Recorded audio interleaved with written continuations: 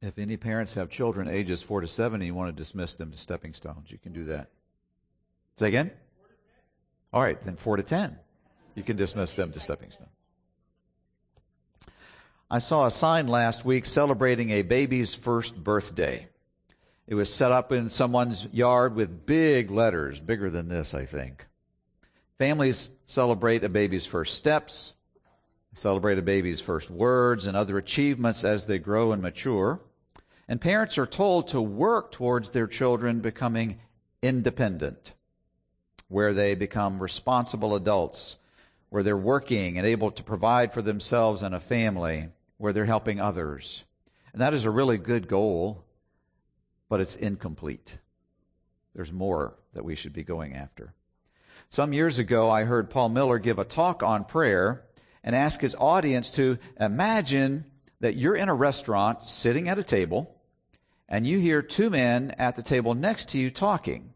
And the one man says to the other, "Well, I have to check with my father because I only do what my father tells me to do." And I remember thinking, what that man said is a very strange thing for a grown man to say. And I had no idea at that point where Paul Miller was going with this. So then he asked the audience, "So what do you think of the man?" And somebody said, "He needs to grow up. He needs to stand on his own 2 feet." Somebody else said, "He needs to stop being a daddy's boy." Somebody else said, "Well, he sounds immature to me." Well, then Paul shared that he had deliberately disguised the situation, and the man who said words like that was Jesus. And I remember being shocked that Jesus would say something like that. But read the book of John, and you will see that Jesus spoke clearly about being submissive to his Father. And you can see that he talked with words like that about being dependent on God the Father. Now, contrast Jesus' attitude with our opening verse today, where the serpent is speaking to Eve in the Garden of Eden. So remain seated and let's read together from the screen, Genesis 3, verse 5. Let's read this together. "For God knows that when you eat of it, your eyes will be opened, and you will be like God, knowing good and evil." Now, the serpent wants Adam and Eve to eat fruit from the tree of the knowledge of good and evil, the one tree that God specifically forbid them to eat from. When you think about it, God gave Adam and Eve an entire garden full of fruit trees to eat from. Okay, so they did not lack food. They did not lack variety of food. And the bait that Satan gave for rebelling against God, because that's what he wanted them to do. He wanted them to rebel against God. The bait was the offer of independence from God. He said, if you eat the fruit, you will be like God. This is our second week in the sermon series, Praying the Psalms. Last week we looked at how the writers of the Psalms were open with their emotions as they spoke to God. And you were encouraged, we're all encouraged, to be real with God when we pray. Today we're going to see how the Psalms point us toward cultivating a dependency on God. And that's where the sermon title comes from. The reason I say that we need to cultivate a dependency on God is because Adam and Eve did eat the forbidden fruit. And ever since then, the brokenness of our humanity that resulted from their disobedience is the mistaken idea that we can be independent of God. In fact, that's how we naturally think, not only independent of God, but independent of authority. I had an example of this just yesterday in the library. I'm standing waiting to check out my books, and there's this family, both parents and two little children, a little boy about 3 years old. And if they corrected him once, they corrected him at least 8 times. Stop running. Be quiet. Literally, 8 times. The only time he ever slowed down was when they grabbed his shoulder until he could get away, and he's off running. It was very clear. He wanted to run, and who's going to stop him? It's natural for us to think in terms of, I can do whatever I want. I don't need to listen to anybody else. Well, let's start this morning with 3 Psalms that give us a different perspective. First, Psalm 6, verse 4. Turn, O Lord, deliver my life. Save me for the sake of your steadfast love. Psalm 28, verse 9. O save your people and bless your heritage. Be their shepherd and carry them forever. Excuse me. I took a drink and the water went down the wrong way. And then Psalm 31, 2. Incline your ear to me. Rescue me speedily. Be a rock of refuge for me, a strong fortress to save me. And so one common theme you see in these verses is distress. And with that distress, the request to be rescued, the need for rescue. You look at the words you see in Psalm 6, deliver my life, save me. In Psalm 28, carry them. In Psalm 31, rescue me, be a rock of refuge. Now, everybody has times in our lives when life is hard and it seems out of control. And at that point, we naturally look for rescue. And in the Psalms, in these verses, the writers are looking to God for rescue. But it brings a question. Is the message of the Bible turn to God in emergencies, but otherwise do life on your own? Is that the message? It seems to be the message you could get from these verses, right? Turn to God when you have trouble, when things are really bad, when you have an emergency, but otherwise do life on your own. And the answer, short answer, is no. That is not the message. But having said that it isn't the message, it's easy for all of us to fall into this way of thinking because it's attractive to us. I've heard more than one person say, God only gets involved in the big stuff, in the big things. He doesn't get involved in the small daily parts of life. And I wouldn't have put it exactly like that, but I used to think that. I used to think that God was only involved in the big stuff. Or what about this other thing that we hear for those who, there are some people who say there is no spiritual at all of life. Many others say, oh yes, there is spiritual part of life, but there's also the secular part. So you have the sacred secular, the spiritual secular. But often in that case, the secular part, the non-spiritual part, is about 6, or more likely 6.5 days, maybe all but 2 hours of the week. And then the spiritual part is when you go to church or you read your Bible, and God's there, but He's not in the rest of the week.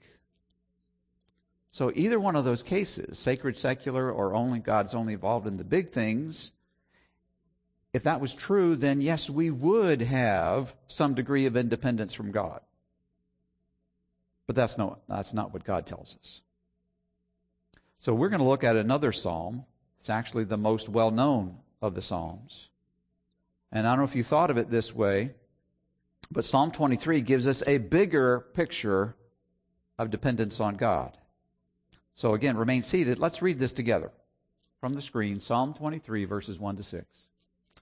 The Lord is my shepherd, I shall not want.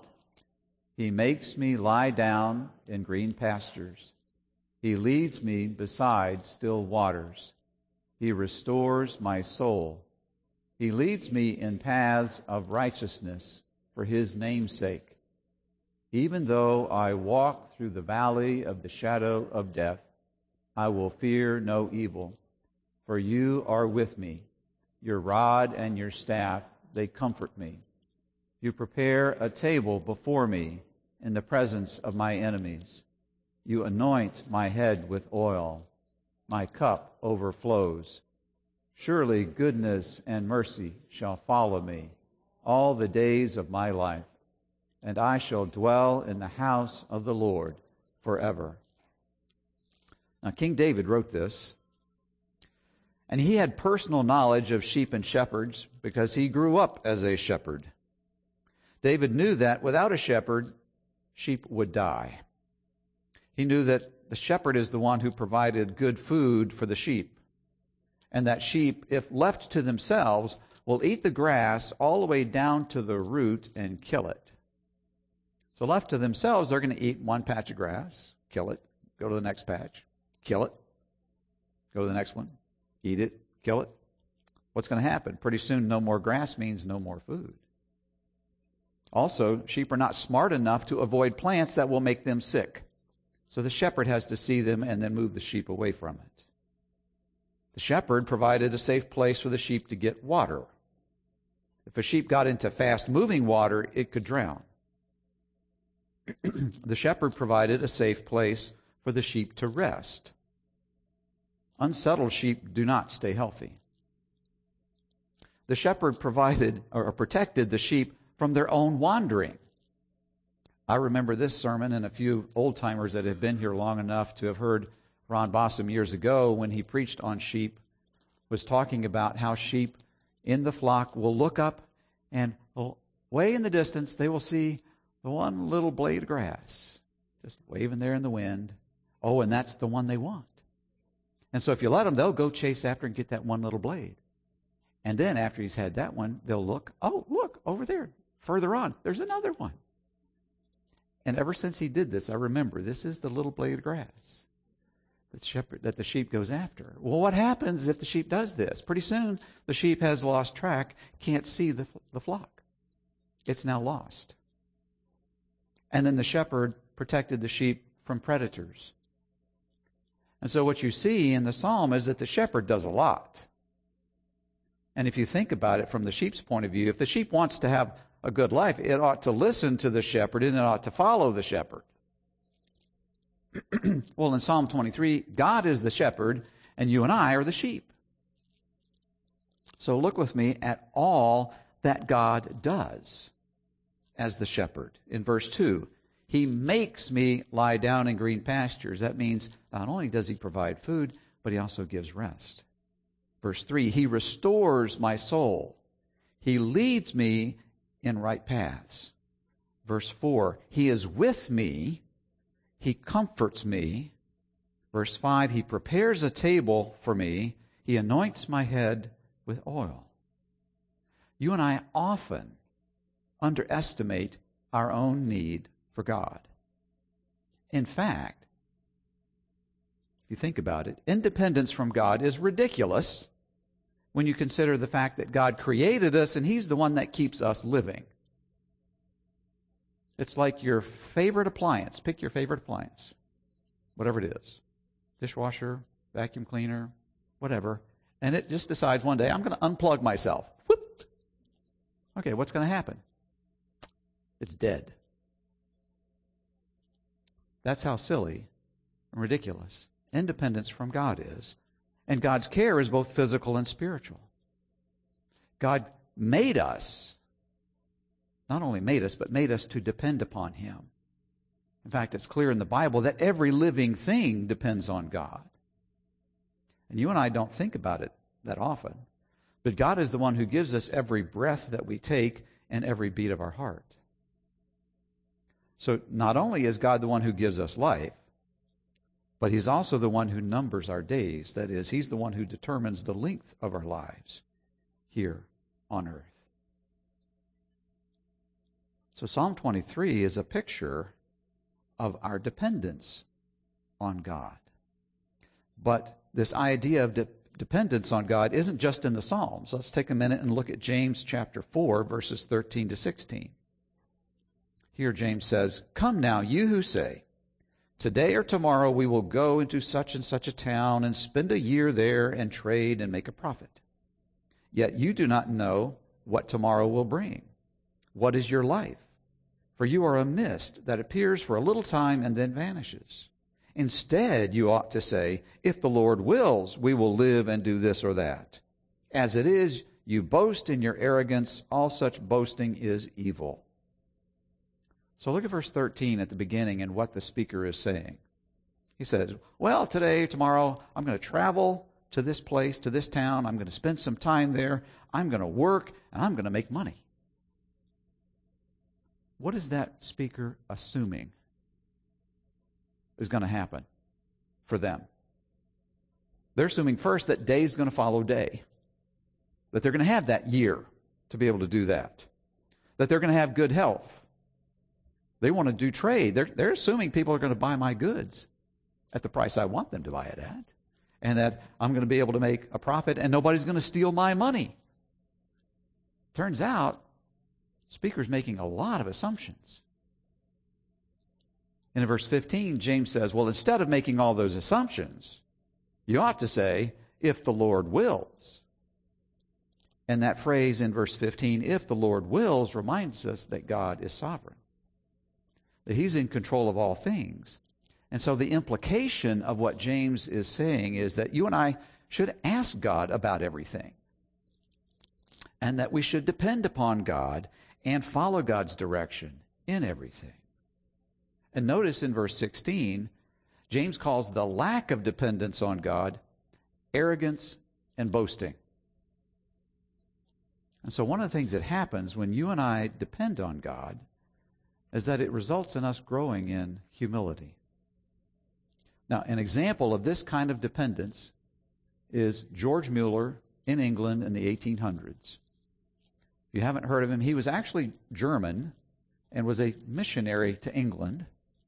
And his life is a fascinating study. But let me just warn you about this. There are two kinds of Christian biographies. There are the ones that paint the picture of the person as if they do no wrong. And then there are ones that are realistic. Well, I found a really good one that's realistic. And it talks about George Mueller. So, for example, George Mueller became a Christian after he started seminary. Because already in that day, a living as a pastor was considered a good, comfortable living if you wanted to go that route. You didn't have to believe in God. You didn't have to believe that the Bible was the Word of God. And he didn't until God met him and God changed his life. And it was a radical change of life. Or George Mueller believed that God had called him in particular, didn't think this was for everybody, but called him to be an example to other Christians of faith in God and dependence on God. And so, as he told other people about his work, and though he told them, he never asked for money. In fact, he lived at a time when if you were a pastor of a church, the way that you got your living was from the pew rent. People paid for their seats in the church, and that's how you made a living. And he told the church, because he was a pastor for a church like that for a time, he said, I'm abolishing that. You just give me what you believe God would have you give me. He ended up receiving 3 times the normal pew rent money he would have gotten. But he didn't keep it. He gave it away because he believed God was going to use him, and God did.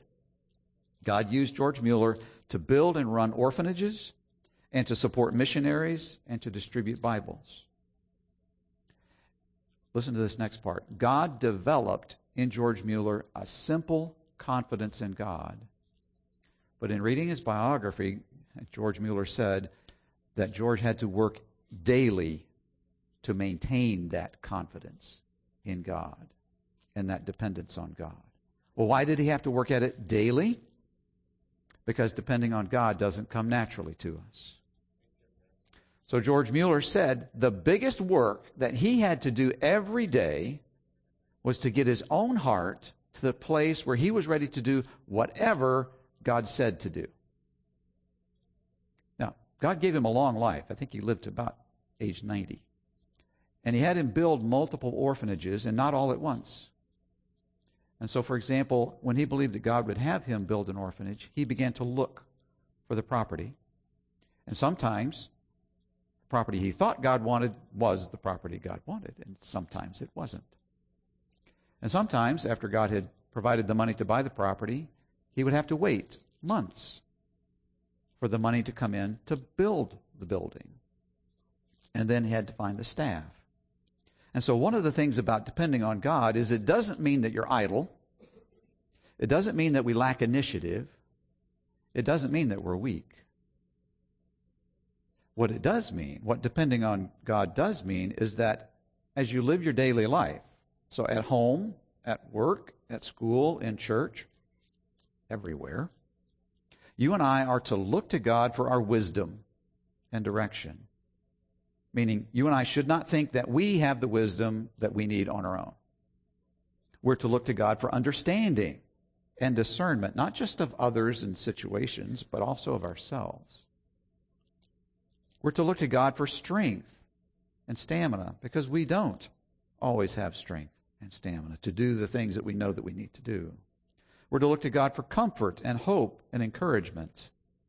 And we are to look to God to enable us to love Him and to love others with a godly love. So if you want to summarize those bullet points there on the screen, the Christian life is to be a life of dependence on God. It is to be a life of dependence on God.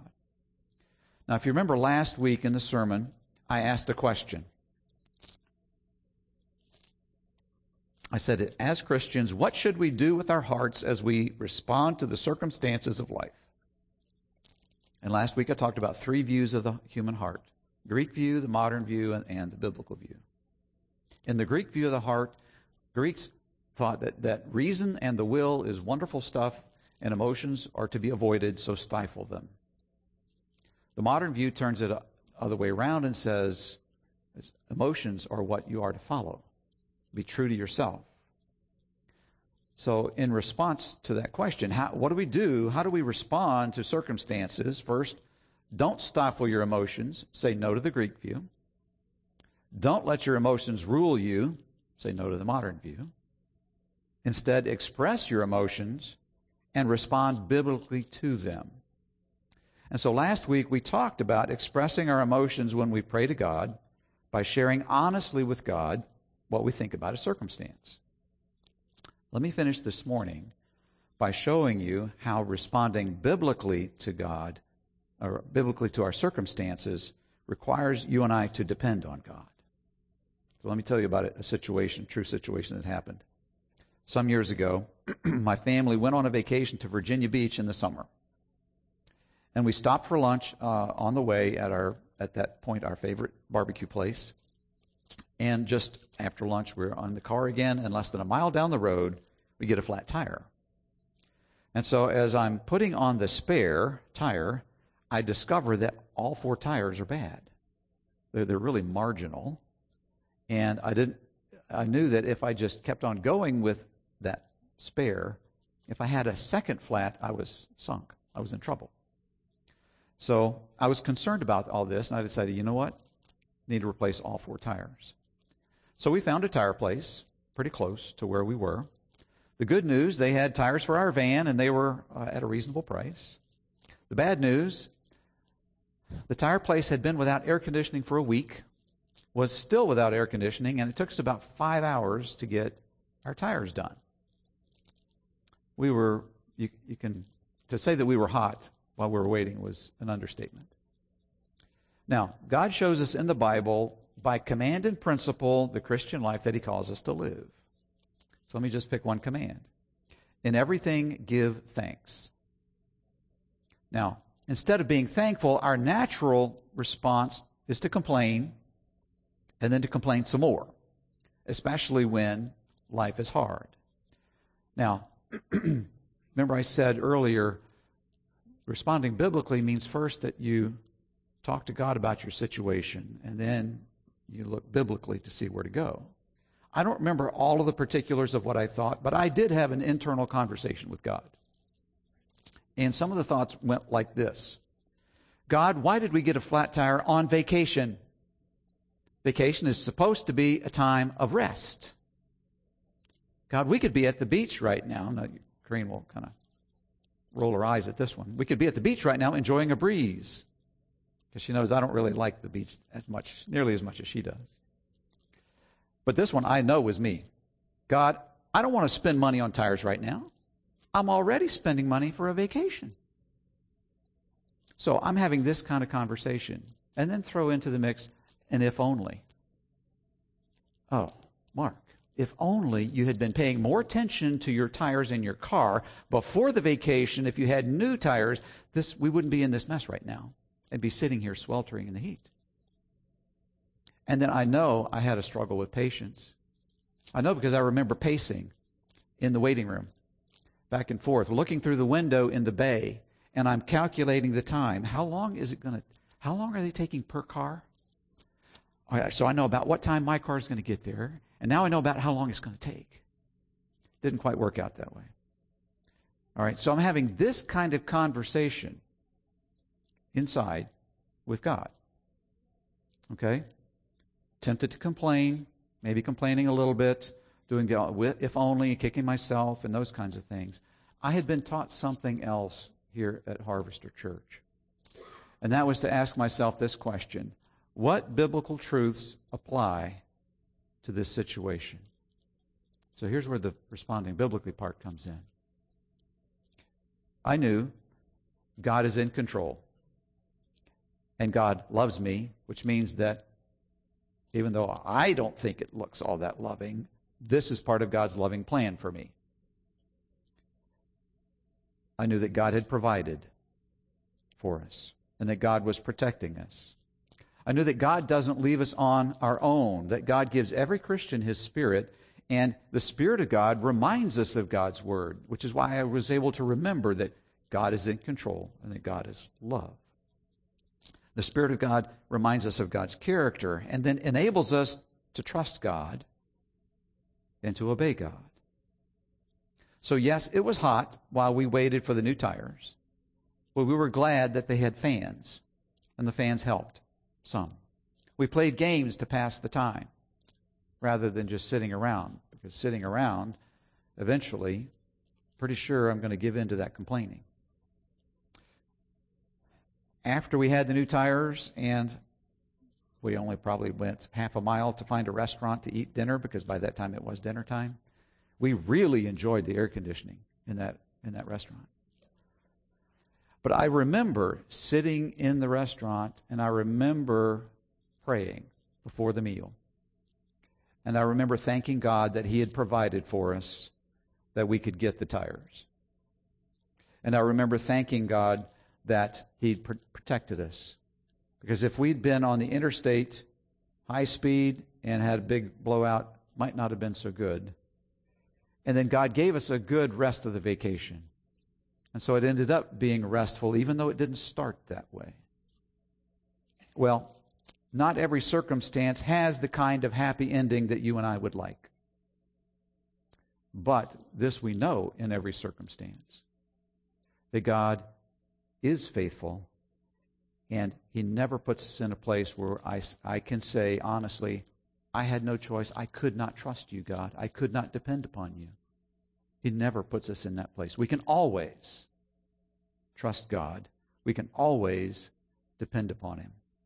So let me encourage you, as I encourage myself, ask God to help you to cultivate a God dependency in all of your life. Let's pray. Lord, we thank you that you are faithful. As we sing songs of praise to you, as we look at your word, as we see how you dealt with people, as was already referenced in Hosea, as we see in Psalm 23, Lord, you are faithful. You are good. We are not. You work in us and change us, and we thank you for that. Lord, help us to desire to have this kind of God dependency, that we live life with you closely every day, talking to you, looking to you for our strength and wisdom and all that we need. Pray this in Jesus' name. Amen. Let's respond with a song.